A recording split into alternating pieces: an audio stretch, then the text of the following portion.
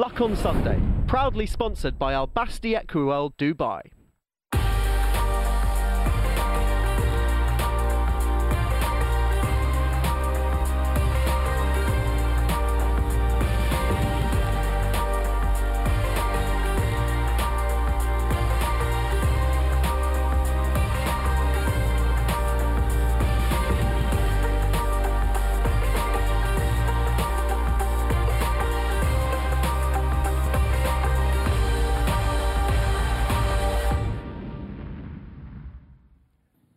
Welcome to the Luck on Sunday podcast, a weekly audio digest of all the best bits of Luck on Sunday, free to air every Sunday from 9 o'clock, that brings you the best guests and insight from around the racing world.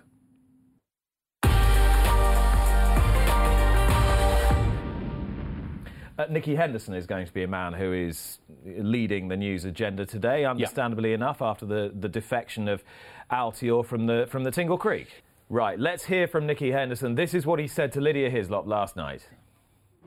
Now, Nicky Henderson has kindly come over for a chat right at the end of racing today at Sandown, and it's been a difficult day, I think, for lots of different reasons. Should we start by talking about Altior? I think everybody on Racing TV will have read your explanation that you put on Twitter, read what was on the Racing Post. I suppose what some people are wondering is, you knew you've got a healthy, fit horse. It was a Grade 1 race. You knew it wasn't going to be a gimme. The ground is soft. It's heavy. It's soft on times, according to you. It's heavy.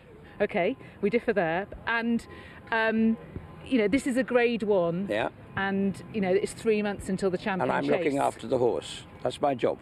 I know it is. But I suppose people are wondering, given those things, why we can't see him 3 months before the champion chase. If you're saying because I'm going to take a different route. He's going to go to Kempton for the Desert Orchid, and so people will be able to see him at Kempton, which they wouldn't be able to see if they'd seen him here today. He hates this ground. He takes a lot out of him, whatever he does. You saw what happened at Ascot last year. I said then I should never have run him. You did. Because I'll get lynched. I've done that, and you have tried to kill me. Luckily, there are some sensible people out here who totally and utterly agree with what I've done. Okay? Now, the horse comes before anything else, and his well-being, his welfare, is the only thing I care about.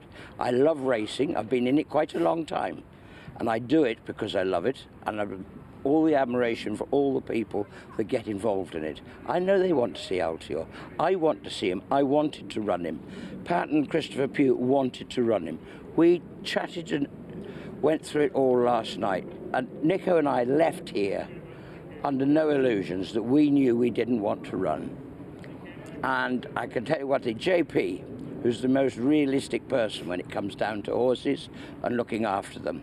And I very often have to ring him halfway through the day if I'm not happy about the ground. If I ask him, JP, I'm not happy about the ground, might be too soft, might be too firm, he'll say, Nicky, if you ask the question, you know the answer. That was not what Altior likes going on. He would not like it. It was heavy, sticky. The hurdle course is very, very soft. And the chase course, there's a nice bit down the back, but that's all. He does not go in it. He'll probably win in it, but he doesn't go in it. It's what the damage will do to him. And I'm not prepared to do that. I will even try and run him this week. I'm going to try and persuade them. Now, the Peterborough Chase has been abandoned tomorrow at Huntington. 2 or 3 years ago, it was moved to Taunton. If they'd like to move the Peterborough Chase to Taunton, where the ground is good, I'd run him. Well, I'd certainly think about it, but I have got others in there, I must admit. 2.5 miles again? 2 miles, 3.5 to be exact. Round Taunton. Well, that was going to be an awful lot easier than going round here, isn't it?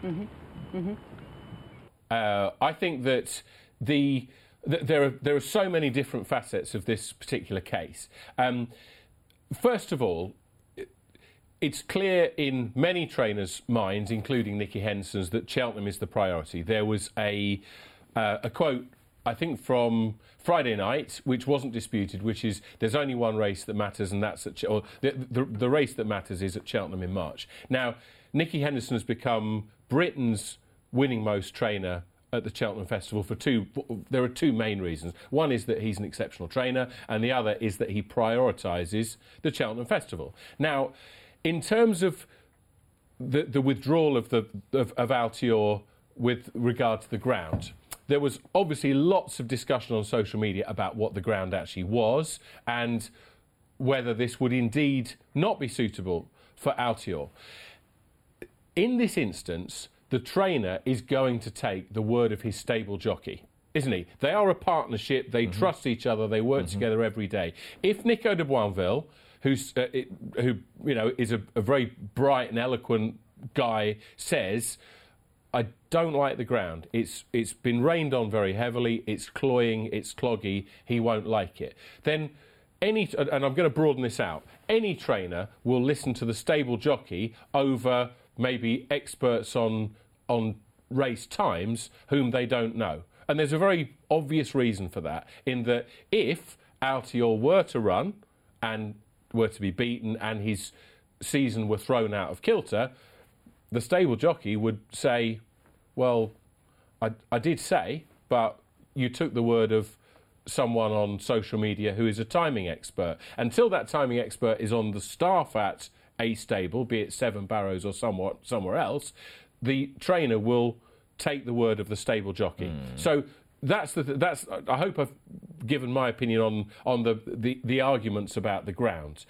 Nicky Henderson also feels that he's got previous... So let me just clarify that. You're not necessarily agreeing with his view of the ground. You are just saying you can understand his thought process. Absolutely. And I don't agree with the description, Nicky Henderson's description of heavy, because Andrew Cooper is, if there is a more experienced or better respected clerk of the course in Britain than Andrew Cooper, I've not met them. And so I'm happy to put my belief in his going description as it was given yesterday. I think that when Nicky Henderson described the going as heavy, I think he actually meant cloying and cloggy rather than heavy in the conventional sense that a clerk of the course would give the ground. That's my belief. Right.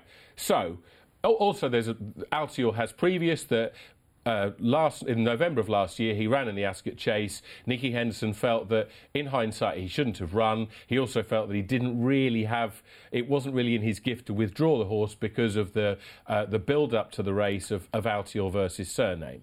A couple of other things. It shows us how Cheltenham has become this tyrant that dominates the whole of the jump seasons in Britain and in Ireland. That it starts in September. Racing TV has a hugely popular programme with Lydia Hislop and Ruby Walsh where they discuss the prospects of horses going forward. You only have to look on social media to see how well received and how popular that programme is. But it ain't the road to Punchestown, which we show. It ain't the road to Aintree. Go on an odds comparison site now and see if you can get a price for a horse for the 4-year-old anniversary Novices Hurdle, because you won't get one, because it's all about Cheltenham. A few years ago, when the flat season in Britain seemingly needed the British Champion Series, which, by the way, no one understands, and I'm not talking about Champions Day, which I think is very good. British Champion Series was there to help the narrative. British flat season's got a very good narrative. It starts with the Guineas. You don't say Kamiko is 3-1 favourite after winning the Guineas at Newmarket yesterday. We say Andrew Balding righted a 50-year wrong. His father never won the Guineas. He has now. And lower down, you say he's the 3-1 favourite for the Derby. So the narrative of the jump season in Britain is so lopsided, so Cheltenham heavy, it's a miracle that it can stay on its feet. One other thing, welfare. We must. And this is not a dig at Nicky Henderson. I can't be clearer about this. This is a general, because he's not the only one who uses welfare in a broader sense than we should do. Let's keep the use of the word welfare to its narrowest sense, by which we mean a horse would be imperilled it would be in danger of injury if we were to run it today. Not unsuited by the ground, well-being, might throw its season out of kilter. And the reason for that is that Racing's opponents can seize on that, and we can hand them not a stick but a big heavy club with which to beat the sport. If, for example, let's take this away from Altior, we've got a horse who needs soft ground, right? It's good ground. It's right bang in the middle of the spectrum of the going spectrum. But the trainer in question deems that it's too quick for their horse that needs soft ground. So that horse is declared a non-runner on grounds of welfare. Racing's opponents then take that broad, pulling down that definition of welfare to mean well-being, don't like it, he didn't get an ice cream, etc. And they can say, right, well done to him, he pulled his horse out on welfare grounds. What about the trainers of the other 118 runners? Don't they care about equine welfare? So that is very important, because the more that we, as racing, as a sport, use welfare in that very broad definition, pulling its meaning down, we are taking steps down a very dangerous and difficult road. One more thing, that if I personally would have spoken to the press on Friday for management expectation, and I'd said, look, I'm not 100% sure this horse is going to run, and I probably would have left the decision until Saturday morning. But those are insignificant points. The main thing that comes out of this is welfare. With the ground, I was in bed with Jenny Pittman's autobiography. I was slightly concerned about where you were going there. It's a family show. I was in bed with Jenny Pittman's autobiography last night, and one chapter is about the 1998 Grand National, when she runs Now Then Lad. She's walking the course the morning of the race with Dave State, her partner, and her boot goes into a hole. Now, she doesn't want to run the horse, but she's aware that there will be a bit of a storm if she pulls Now Then Lad out. So she says to Rodney Farrant, go around the outside, stay out of trouble. And she says, the horse actually fell, but she describes it as an unseat in the book. And she says, I've never been so glad to see a horse unseat his rider as Now Then Lad. She wrote a letter to the Aintree executive, and this was leaked to the Telegraph. But the reason I tell this story is that was a case of wanting to withdraw a horse because of the ground on welfare grounds, because she thought this is not. And that's if we take nothing else from this at all, we have to take that distinction, because it's hugely, hugely important.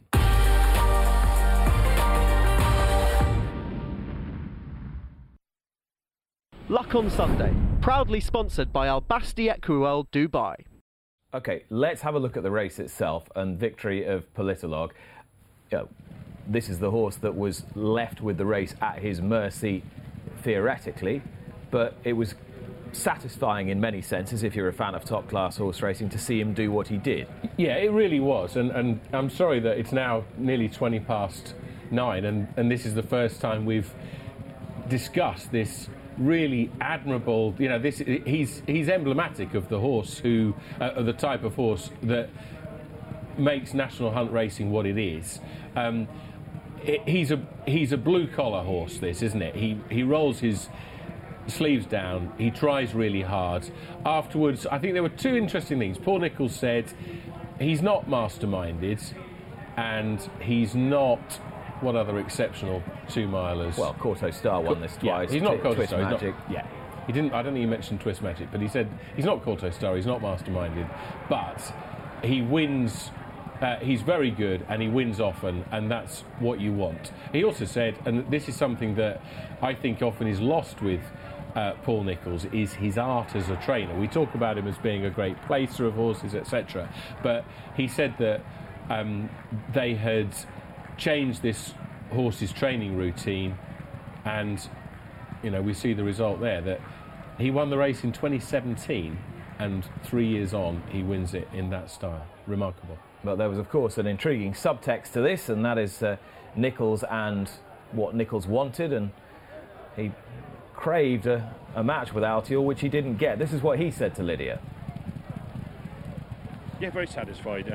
We knew he'd had him really well.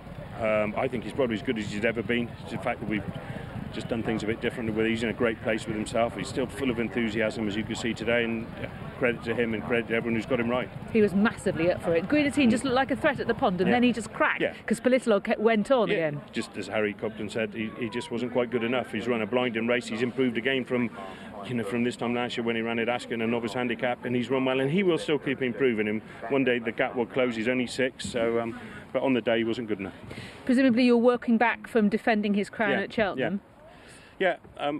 Now he's in such good shape. I just say to John, chances are he will go straight to Cheltenham, but if he comes out of this really well, it's a long way till Cheltenham. I might just look at the Clarence House. It's very unlike you to go straight to Cheltenham. You like to play. We did last year, but he ran in this race and bled last year, and then needed a bit of time off and to get him right.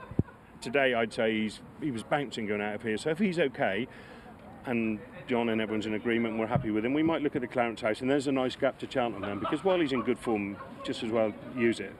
And you feel the key is his freshness as he's got to this age? But also the change in routine and what we do with him to get the best out of him. We've done a lot of different things that have got him where he is, and that just works for him, and I think that's made a massive difference. And are you frustrated that you didn't have Altior here today, because you have been up for it all week? Yeah, in lots of ways we were, because the last time they met there was a length and a quarter between them in the Champion Chase, and I think we're a lot better now than we were then, and I think we're probably at our best. And Altior had a few questions to answer a little bit. And it would have been nice here for everybody if he was in one hell of a good race. But of course he wasn't here now, and so it'll be, Altior wasn't there. But to win races, they got to run, they got to perform, and no excuses for us. We did the job nicely, and if he'd have been here, we may have beaten him, we may have been second to him, but we were in a hell of a horse race, and we might get a crack another day. But I certainly wouldn't be scared of him, and they've obviously got a few little issues, otherwise he would have run today, because to be honest with you, 2 years ago the ground was as soft, if not softer than it was today, and he won. Quite what's going on I don't know, but he must have some issues, because Nick is a positive guy. All week he's been positive, and all week he was dying to beat us because we had been positive, a little bit of gamesmanship, and he wasn't here, and it's a shame for racing he wasn't here really, but look, we don't mind. We've turned up with a very fit and fresh and well horse who's done the job very nicely, and that's what it's all about. Yes, you have to win races, don't you, with race horses? Yeah. Well, they don't just give you them. We like getting stuck in and run them. Sometimes we get our head bitten off, but we do tend to get on and run them.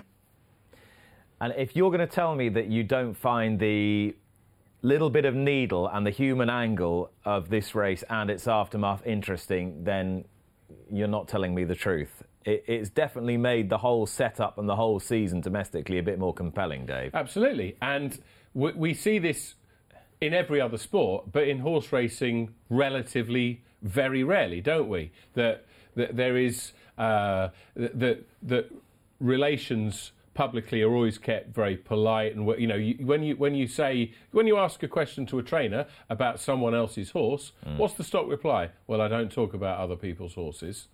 Well, that's a rule that's been broken there, isn't it? But Nicholls' front foot nature yesterday was very very absorbing. Well, they're both absorbing in very different ways, those two. In that Nicholls is more front foot, he's more bludgeon. Henderson is more eloquent, more the rapier, and they're an excellent foil to each other. We're only in the start of December. Yeah, we are. This is going to be an interesting narrative, if you want to use that word again, to run through the season. The man who had a wonderful day yesterday was Harry Skelton. He rode a brace of Grade 1s. He's on the line now. Harry, good morning. Good morning, Nick.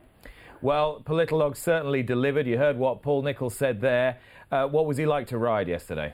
He's a thrill to ride. Obviously, I've ridden him twice now, and he's won twice. So, but he was a thrill to ride around there.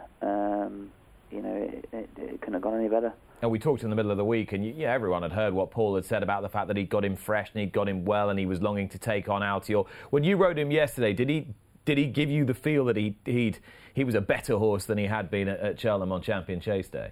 Yeah, like the ground at Cheltenham, was very, very testing.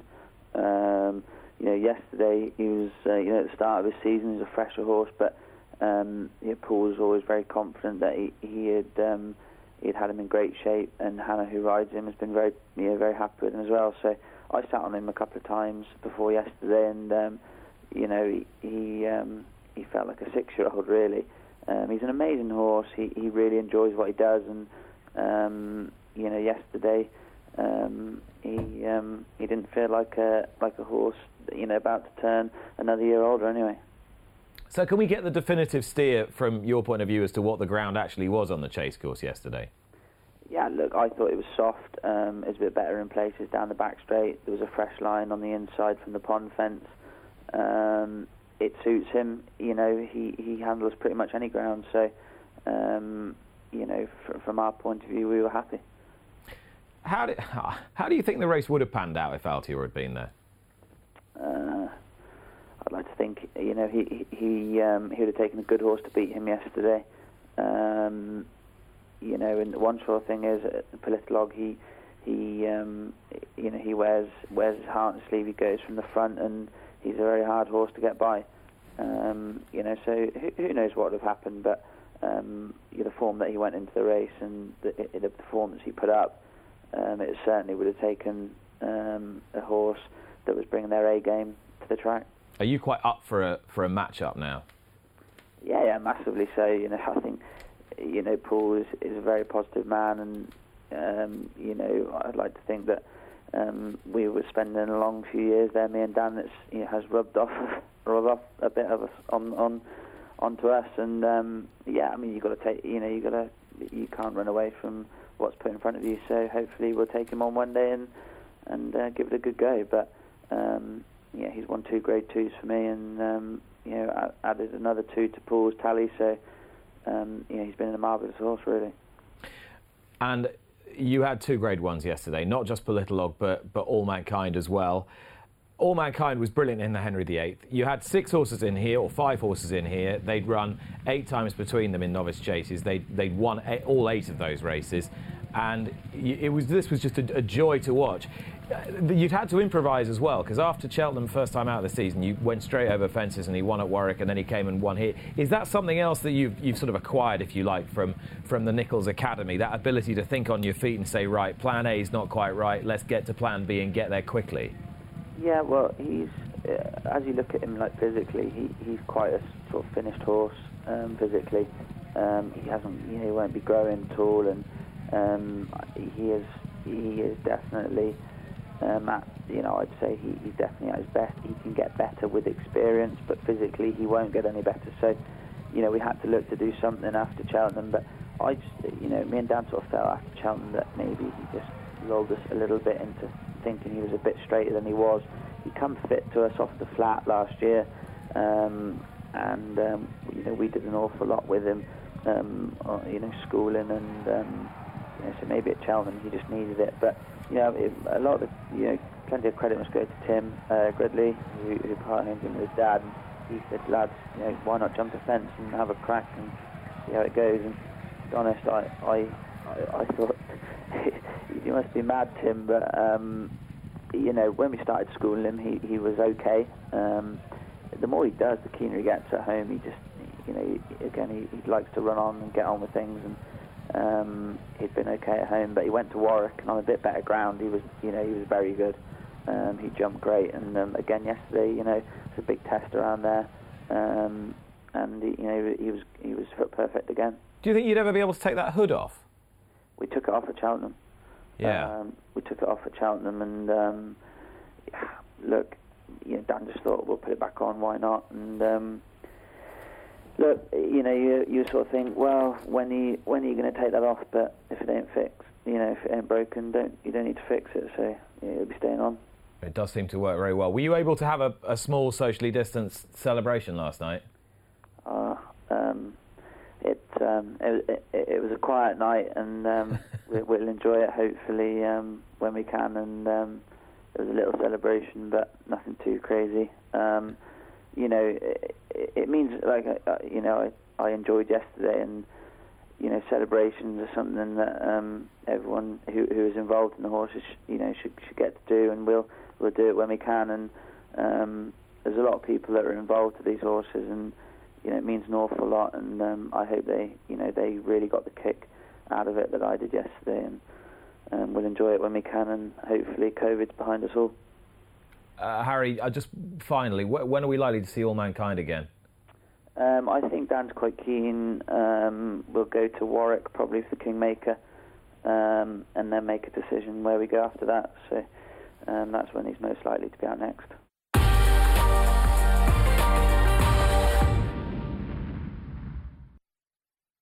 Luck on Sunday, proudly sponsored by Al Basti Equiworld Dubai. Let's talk about Aintree and the star of the show there, Vieux Lion Rouge, in the Beecher Chase. This was a wonderful performance from a horse who's been round here so many times. You can see there in the green colours with the red cross belts, colours of Caroline Tisdall. This is a horse who was completing his 9th round of the Grand National fences. No semblance of an error, and the fences and the demands of Aintree took some jumping yesterday. Yeah, they did. And this horse just knows how to jump them, doesn't he? This, as you say, this was his 9th go at the fences. How many has he jumped now? Is it 232? Somebody calculated. Right. It's pretty amazing. I think I came up with a different and no doubt incorrect figure in today's Sunday Mirror. But it's certainly 200 plus, which takes a bit of doing, doesn't it? He's a remarkable horse. It's a shame that the evidence is that 4 1/4 miles stretches him, doesn't it? Because if only he had that stamina, he'd be such a wonderful horse in the big race in April. But that cannot denigrate his achievements over these fences. They still take some jumping. It's a wonderful spectacle, and this horse does it better than anybody. I thought Kimberlite Candy in the JP Stalks, who's just fading now, ran a nice trial for the National. I mean, Connections really wouldn't have wanted to win this, I don't think, because he'd have gone up, and they don't really want him to go up, and he is an extreme stayer.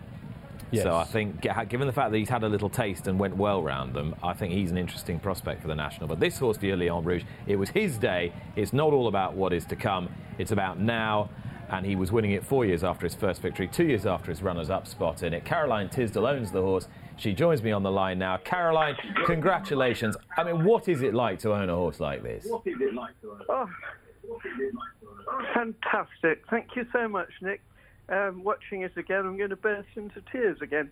It's this business of the longevity of National Hunt horses, isn't it? When you get a horse like that, who wins in 2016 and comes back 4 years later, it's quite extraordinary. And I suppose you've learned to manage your expectations a bit as he gets a little bit older. But did you go into yesterday's race believing it was possible? I would have said no. But then, when I really reflect honestly, I had rather a large bet on him, so I must deep down have thought it would be all right, you know. So, what made you have the large bet on him? Foolish optimism, which is what makes you be a National Hunt owner, isn't it? Do you always back your horses? Lost you. Do you always back your horses, Caroline? Is it? I mean, no, I don't always back them. Nick, can you hear me? Yeah, I can hear you, Caroline. I've got you.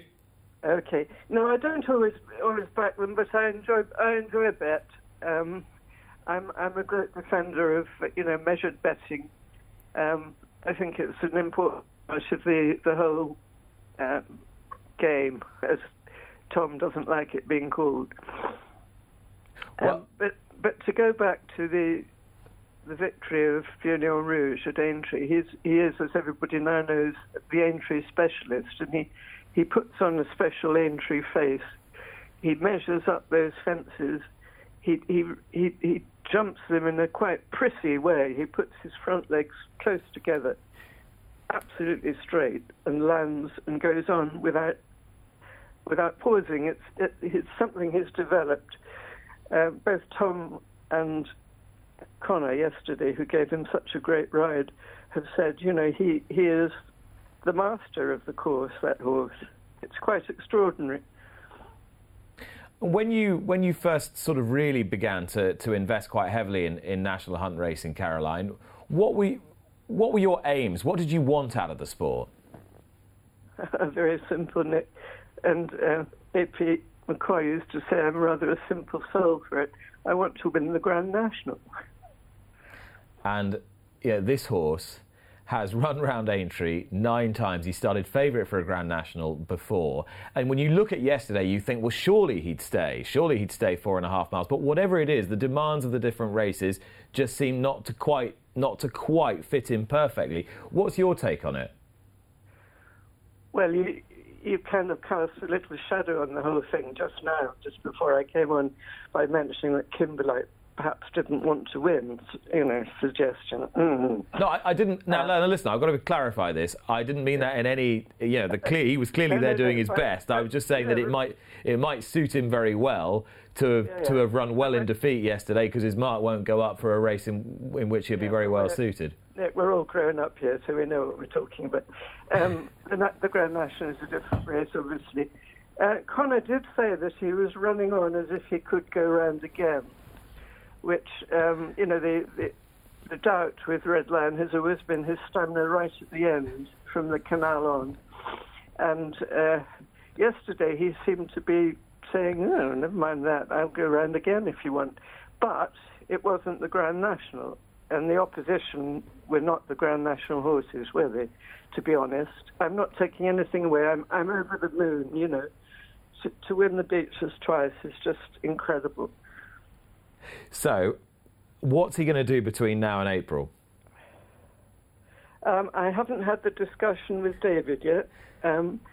We're going to talk about it maybe later today, and then again later in the week when we see how he's come out of it.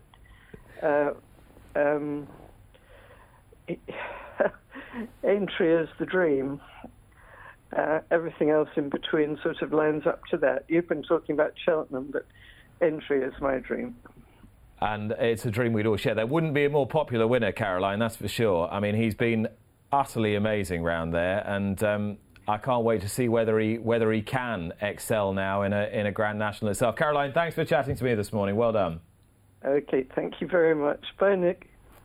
Professor Caroline Tisdall. I also, Dave, am a fan of measured betting, measured responsible betting. No, I think a professor in art history. Indeed, yes. As we all are. Yeah, we're all fans of measured betting. I don't really know what to say to add to what I said before. Has the wind been taken out of your sails, Dave? A little bit, yeah. I tipped Kimberlite Candy for the virtual national in April. He didn't win it.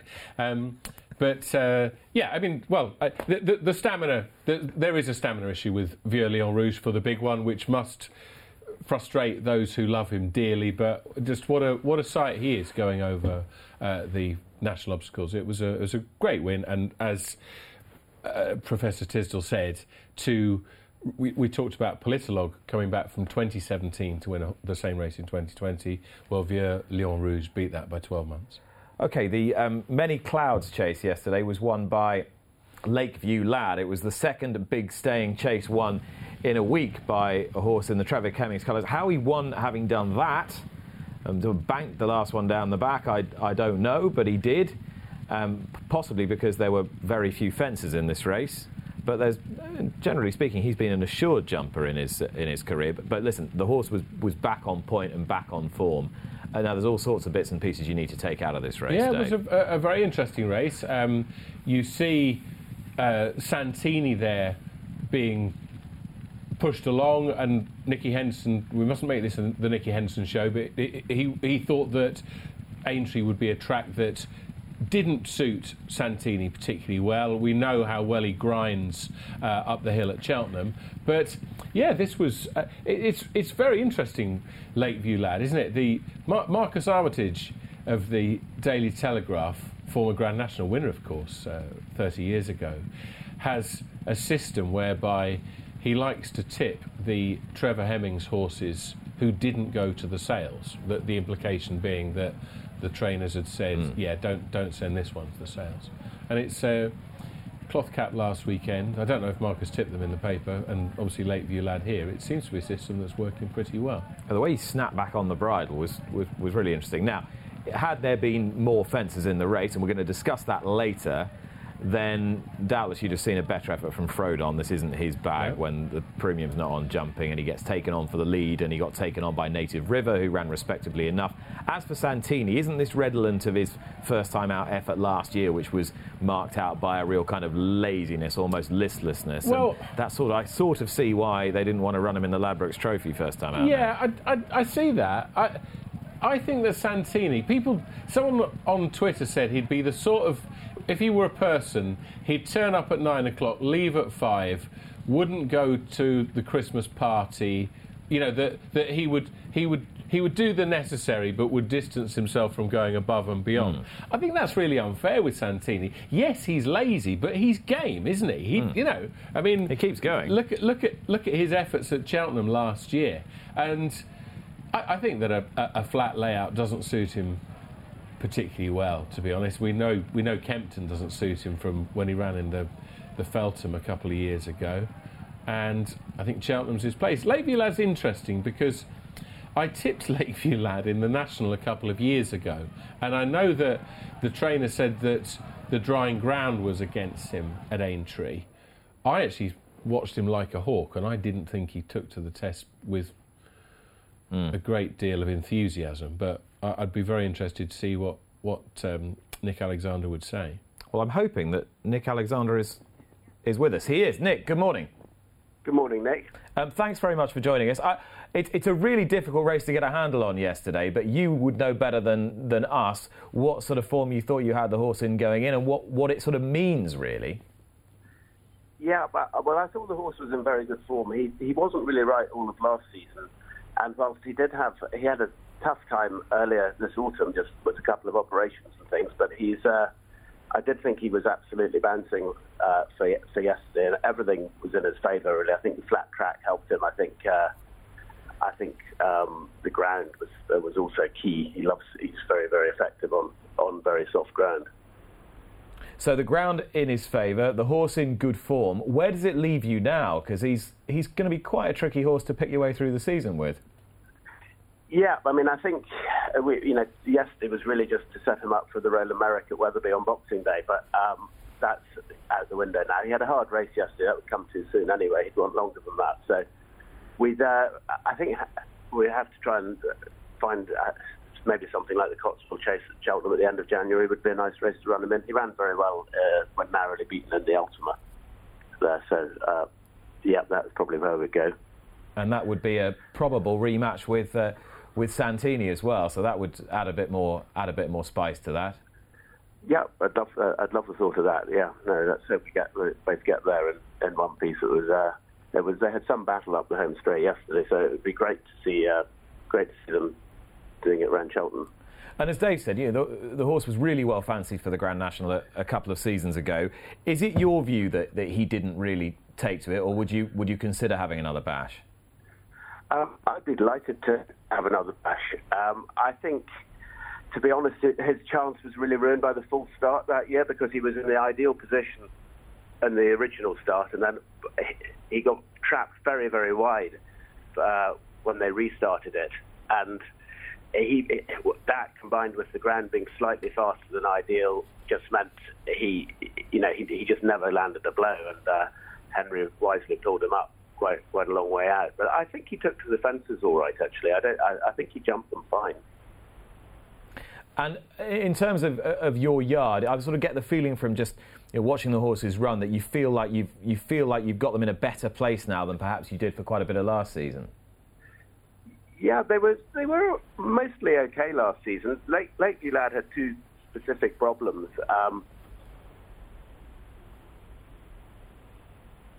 Sorry, that was my alarm going. He had two specific problems last season, which just meant that he was very, very hard to train and get absolutely 100%. We had plenty of winners last season, and they're continuing to go well. We've got a great team who work incredibly hard. And your daughter Lucy has been in the wars of late. How's she getting on? How's the recovery going? She's pretty sore, but she's retained her sense of humour, which is great. It's just lovely to have her home out of hospital, and she'll take a while to get over it, but she's in good spirits and is a great support to me. Well, that's good to hear, and I'm sure she was similarly buoyed by your double yesterday. Well done with Lakeview, and well done also with Clan Legend, who at 10 years old still got plenty to offer by the looks of it. Yeah, both of them 10-year-olds, and both of them ran career bests, and it's sort of the way we train them. We don't get many good horses, so we look after them very carefully when they come along.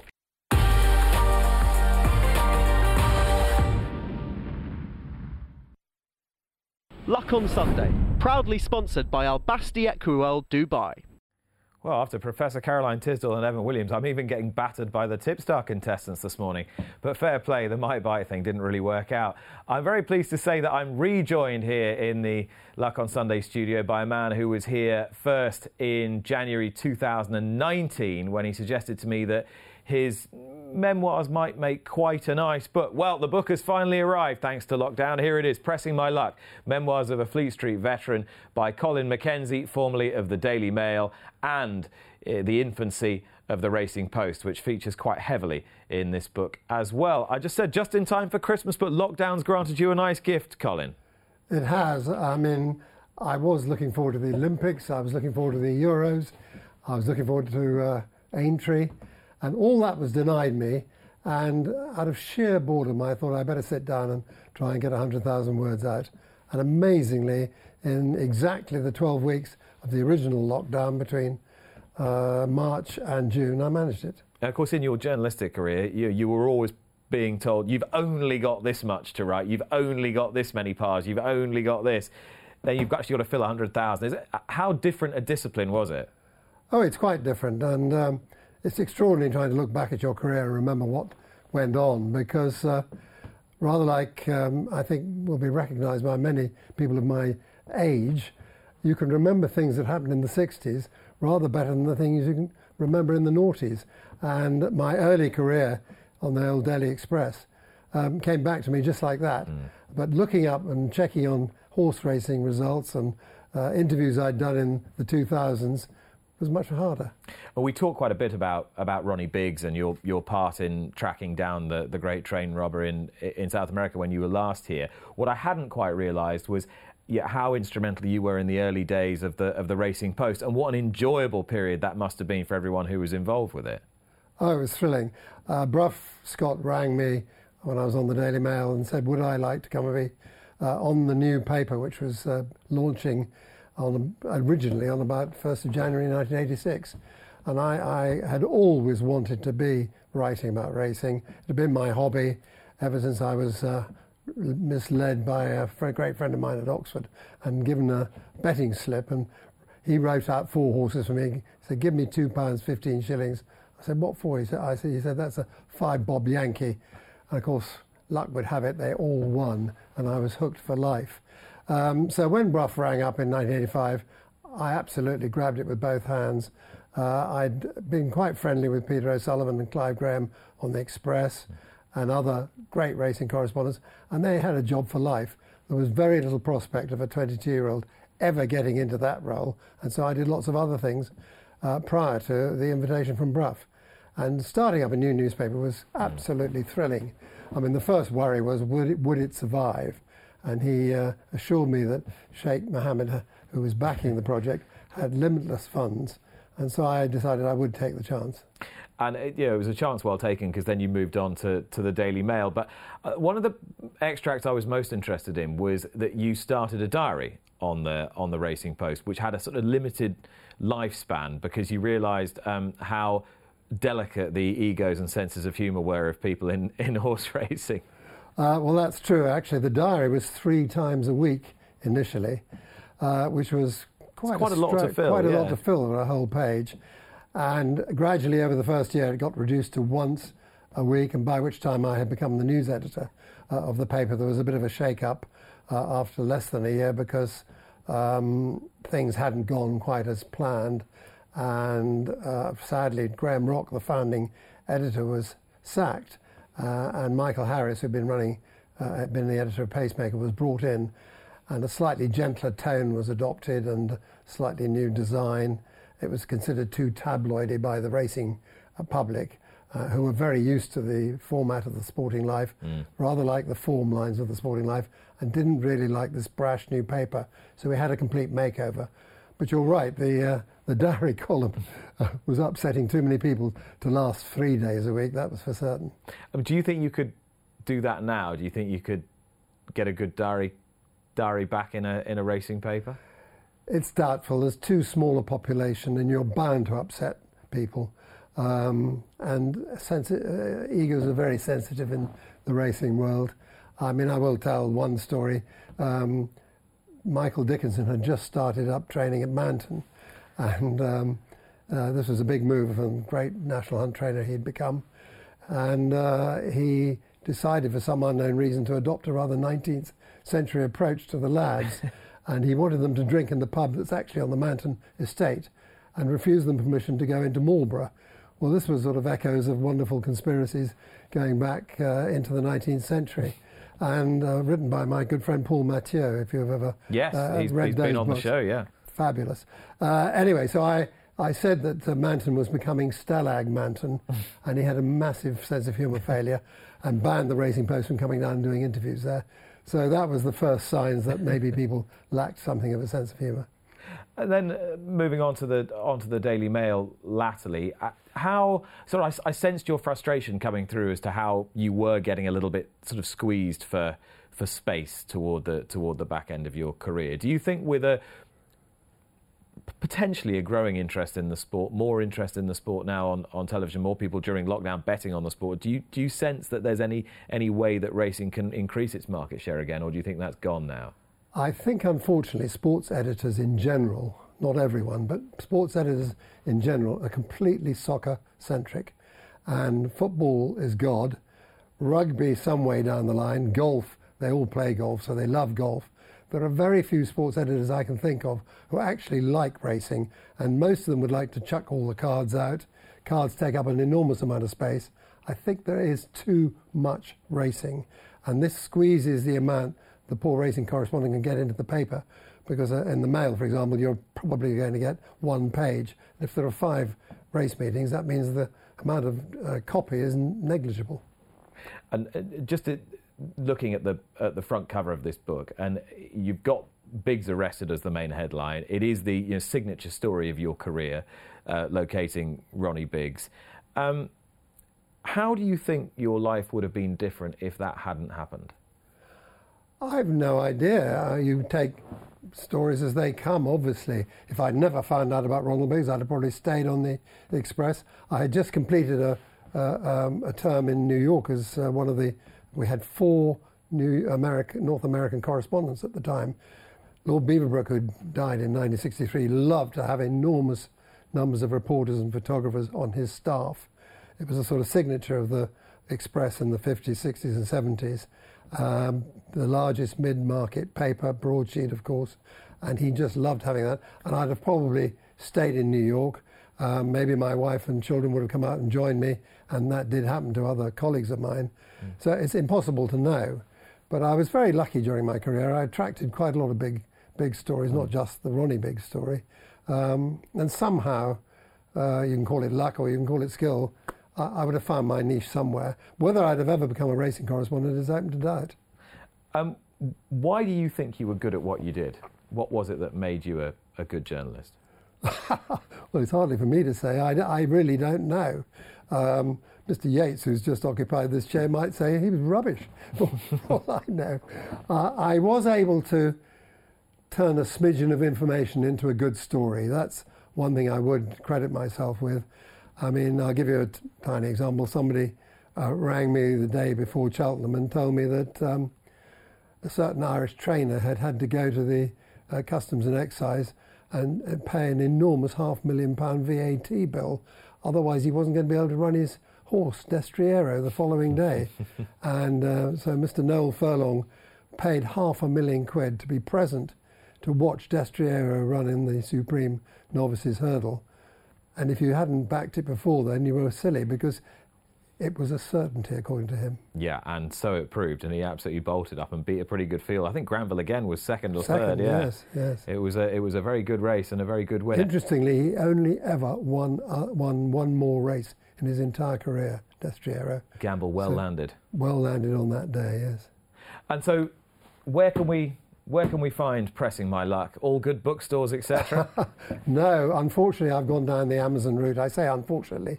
I have written a couple of other books which were published in the traditional way. These days, the book went to a couple of agents and a couple of publishers this summer, and they all said, well, we love it. It's full of magnificent stories, but we don't think it's commercial. And publishers are having a very, very hard time. I mean, Brough, Scott, bless him, wanted to publish it through Racing Post Books, and they've had to merge with another company there because of lack of resources. So in the end, I went down the Amazon route, found a New Zealand lady publisher who has published 200 books with Amazon. She edited it, and considering she knew nothing about racing, she did a pretty good job, I think. And it is available on Amazon, $9.99, $5.99 on Kindle. Oh, perfect. Perfect. Well, all the best with it. And before you go, Colin, Lord Lucan. Right. Well, I did, I think, promise you 2 years ago. You did. I hadn't forgotten. Have you read the Lucan stuff? So where are we now with Lucan? Well, I suspect he is now dead, but I do describe how I went down to South Africa, spent 4 weeks trying to find Lord Lucan. I had a very good tip-off, which is described in the book, albeit an unwilling tip-off from somebody rather connected with his associates and friends. I even went to, what's the place is now called Maputo, but it was called Lorenzo Marques in those days, which was capital of Mozambique, where he was a regular every 3 or 4 months at a particular bar, having collected money from a bank around the corner. And I showed his picture to the barman. He said, "Isso é o homem," which is, "This is the man," in Portuguese, my very bad Portuguese. And I never found him. Unlike Mr. Biggs, he wasn't willing to be found. But the idea that he fell on his sword 2 days after allegedly murdering the nanny of his children, I believe to be still rubbish, and so does Scotland Yard. And you can read more about that in this book, Pressing My Luck by Colin Mackenzie, memoir of a Fleet Street veteran. Colin, thank you very much. Thank you, Nick. I wasn't going to forget Lucan, don't worry about that.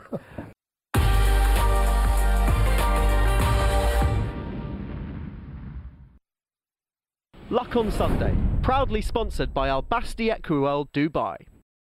Well, it is highly possible, highly probable that a wide-ranging review of gambling laws will be launched as early as tomorrow and will consider banning sports sponsorships, limiting online casino stakes, amongst a whole raft of proposals to overhaul gambling laws for the first time since the Blair government's Gambling Act in 2005, and it's entirely possible that huge portions of that Gambling Act could be rolled back. It's time to examine the potential consequences for the sport of that and what the sport and the gambling industry might need to do better. And I'm delighted to say that I'm joined by the Chief Executive UK and Ireland of Flutter, which encompasses a whole global family of betting entities, the best known amongst them on these shores being Paddy Power, Betfair and Sky Betting and Gaming. Conor Grant, welcome, good morning. Good morning, Nick. Thank you for having me on the show. So when do we realistically expect this gambling review to be officially launched? Well, we anticipate that the launch will be announced in the coming days, as you've alluded to earlier in the show. And as a company and as an industry, Flutter, we certainly recognise that this is a really important step. We welcome the review. We think it's very important. And I think it's important that we put some context for our viewers this morning. The Gambling Act was written in 2001 and came into law in 2005. And it predates the era of smartphones, social media, and whole host of technological changes that have impacted betting and gaming. And from our perspective, we really, as a business, Flutter, we want to promote betting and gaming, and we want to promote it in a moderation, and we think this is hugely important. And recently our Chief Executive, Peter Jackson, writing in the Racing Post, offered some potential solutions and posed some very strong questions for us as an industry that we really have to think about. And, there's 3 key areas that we're thinking about. We're thinking about how do we promote safer gambling better, particularly amongst younger people. This is a really important measure, we think. The second thing is when we look at the length of time that people spend, how can we learn from other industries to increase the transparency? This is particularly important when we look at the alcohol industry and the fast food sectors. And then finally, the big issue, which is around spend and, you know, online staking limits and what people should be able to spend on gambling. And it's a big issue, this, and it balances a very fine line between societal intervention and personal freedom. And it's very important to remember as we approach this review, all ideas should be on the table. We need to sit down and we need to take an evidence-based approach. We cannot get into cosmetic measures because, as you and Dave were speaking earlier, you know, banning sponsorship, for example, of sport will have a lot of unintended consequences, and we need to make sure that all stakeholders sit down, we're around the table, and we discuss these measures, and we really get into what are we doing here, what are we trying to achieve. We want to reform gambling, we know that, we want to modernise it, but fundamentally we have to protect those that suffer from gambling disorder. One case is too many, and it's vital that we take these measures, but equally we must balance that with millions and millions of people enjoy betting safely, and this is a very, very important point. The interesting note as regards the raft of measures that might be brought in, I think, is the idea that there could be really stringent affordability checks on punters wanting to bet. What would your reaction be to that? Look, it's very important that we do assess affordability, and as a company and as an industry we have taken measures, and we particularly look at customers who are predisposed to spending more amounts. We have to make sure that they can afford to spend this. I think what's really important here is, as the Gambling Commission recently announced the affordability consultation, that we again use an evidence-based approach. Putting low thresholds in would be a blunt approach to this, and it would have a lot of unintended consequences, particularly for the racing sector.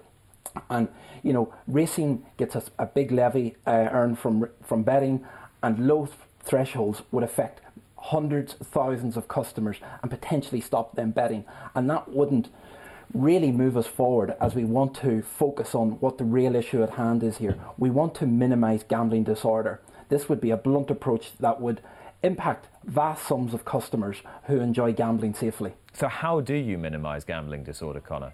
How do you play a big part in that? How do you lead on that?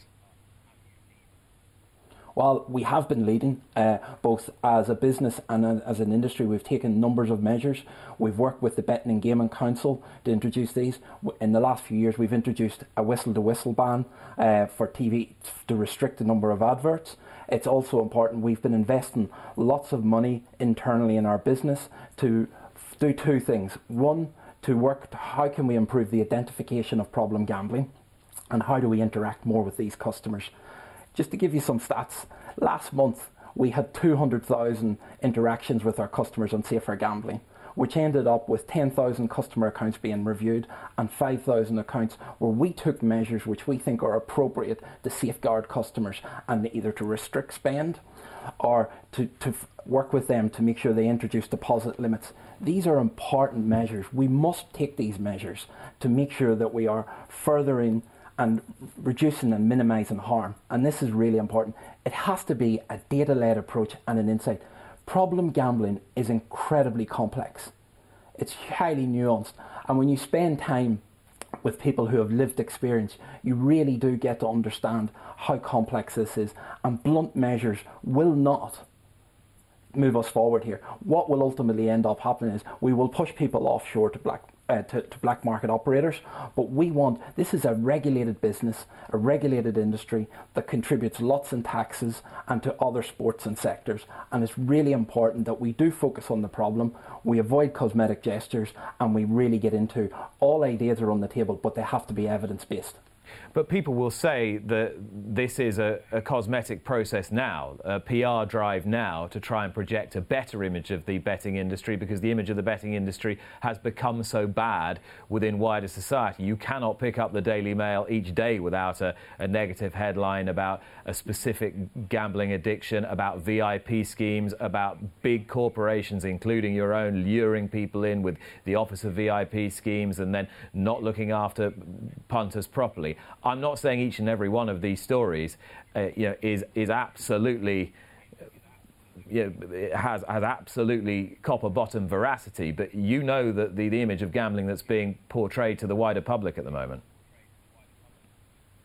Nick, look, there's some very important points here. Firstly, as a sector, we haven't always put our best foot forward. I acknowledge that, the sector acknowledges that. But equally, you have to look at the measures that we have introduced, both from a mandatory perspective and regulatory perspective. We've withdrawn, credit cards are now banned. That was a great step forward by the Gambling Commission. We have increased the funding into research, education and treatment to problem gambling. That's another step forward, and we're going to ramp that up to significant, almost 100 million by the end of 2023. These are really important measures. I think it's also important, within Flutter we've conducted a number of prevalence surveys with customers who bet and those that don't.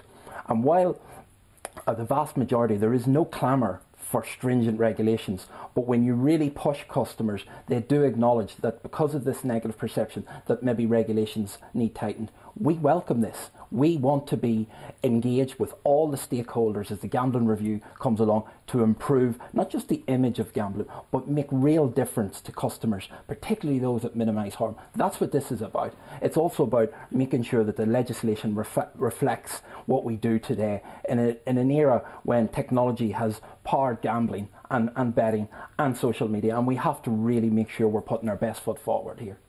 Let's talk about the return for racing. A lot's been talked about what is a fair return for horse racing from the betting industry. And the Times this week, Matt Lawton wrote a piece in the Times where he quoted John Gosden extensively, and John Gosden had done interviews with us earlier in the year when he talked about racing needs to get its house in order, and levy reform must happen now or the sport will die. And there was a turnover versus revenue table at the bottom. British racing betting turnover is 15.6 billion, but gives only 86.3 million back to the sport. Compare that to Australia, where it's 9.4 billion, but contributes 247.5 million back to the sport.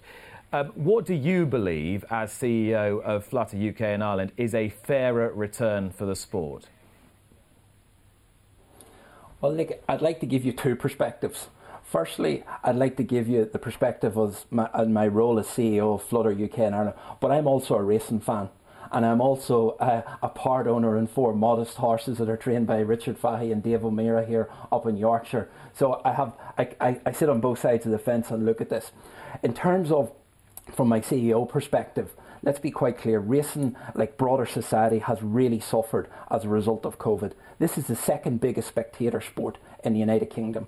Again, we welcome the levy review that's being led by Joe Samaria-Smith. We think this is a very important time for racing, and as a racing fan, I think, and a chief exec of a betting company, we have to really use this. COVID has highlighted, the funding shortages, but let's really put this into perspective. Racing needs broader reform. There's 4 key stakeholders at the moment. There's the government bodies, there's the racecourse groups, there is also the horsemen, and then there's the media rights. But bookmaking needs to be involved in this. Historically, it's been more of an adversarial relationship between racing and betting. It needs to be a partnership that sets racing on the front foot. And within Flutter, we've got a number of ideas and proposals that we would like to sit down with racing and really look at this. And from our perspective, what we want to do is we need to, using the levy reform, we need to get alignment on the funding framework. What does this look like? We need to align the levy and media rights payments to create a sustainable future for racing. We need to look at how do we co-create a customer-led strategy that looks at the different narratives of the seasons, And it was interesting listening to you guys earlier today on the show. Racing has to cater for the novice beginner who enjoys a day out at the races, and wasn't it fantastic to see people back at racing this week and hearing people roaring Politolog home yesterday? That's what we need. We need spectators back, and we need that to grow, but we have to cater for them.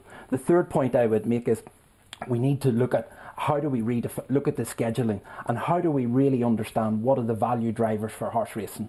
This is critical. Bookmaking has significant sums of data based on our customers. We want to work with racing to look at the scheduling. We want to look at the value drivers, times of races, the number of runners in races. These are all important steps. And the final piece I would add is we've got to look at being more innovative with our products. We have to utilise our data and the insight that we have from an online perspective and from the race courses. How do we come together to build a great future for racing? That's the real question here.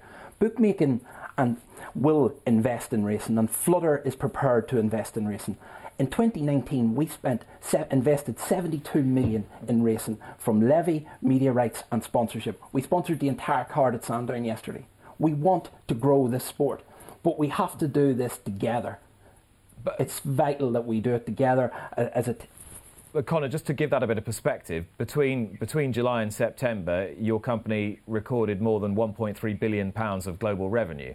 So yes, you're contributing, but the argument from many within the sport is that you should be contributing more, given particularly how well you've done during this COVID period where people have been betting an awful lot on horse racing.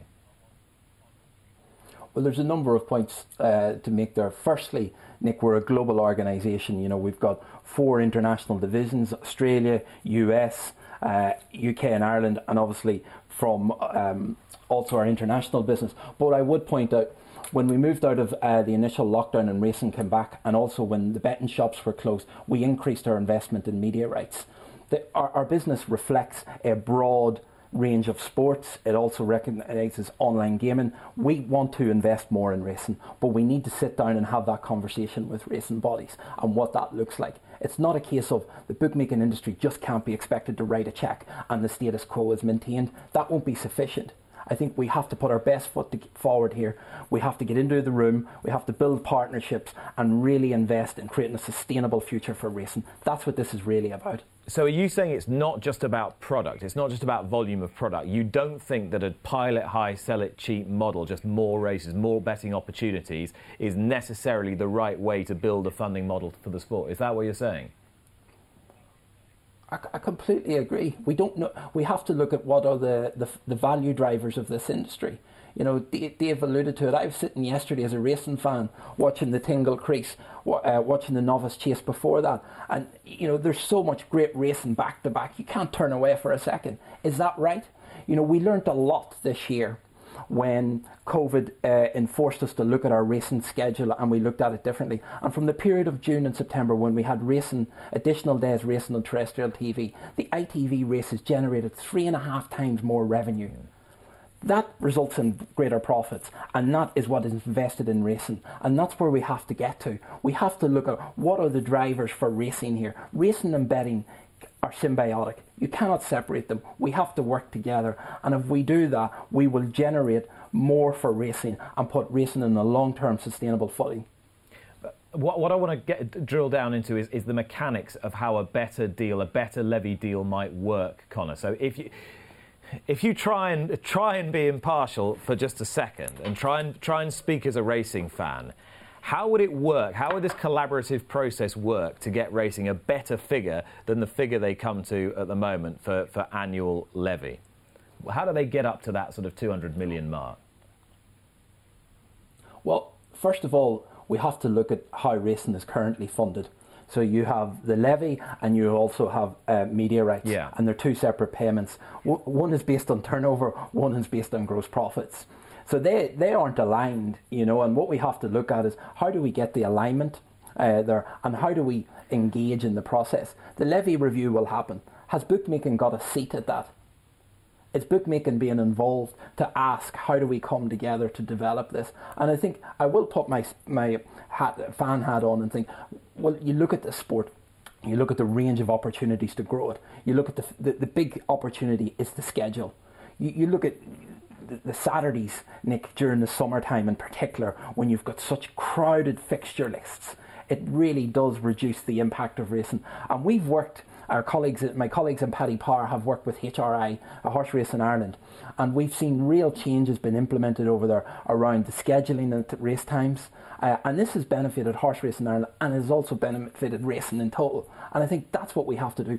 We cannot think that things can continue as is, and that's how we're going to grow the sport. What we need to do is we need to sit down, we need to work out how do we fund racing.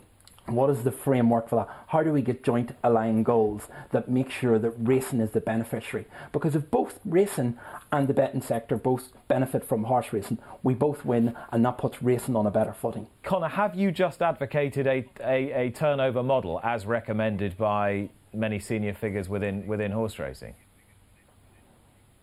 What I've said is, Nick, we can't dismiss either model. We need to look at it, and we need to look at what is the best way forward for racing and for the betting industry. How are we going to grow racing? Because that's what the critical point here is. We need to work out what is the best point for us to move forward to put racing on a sustainable future footing.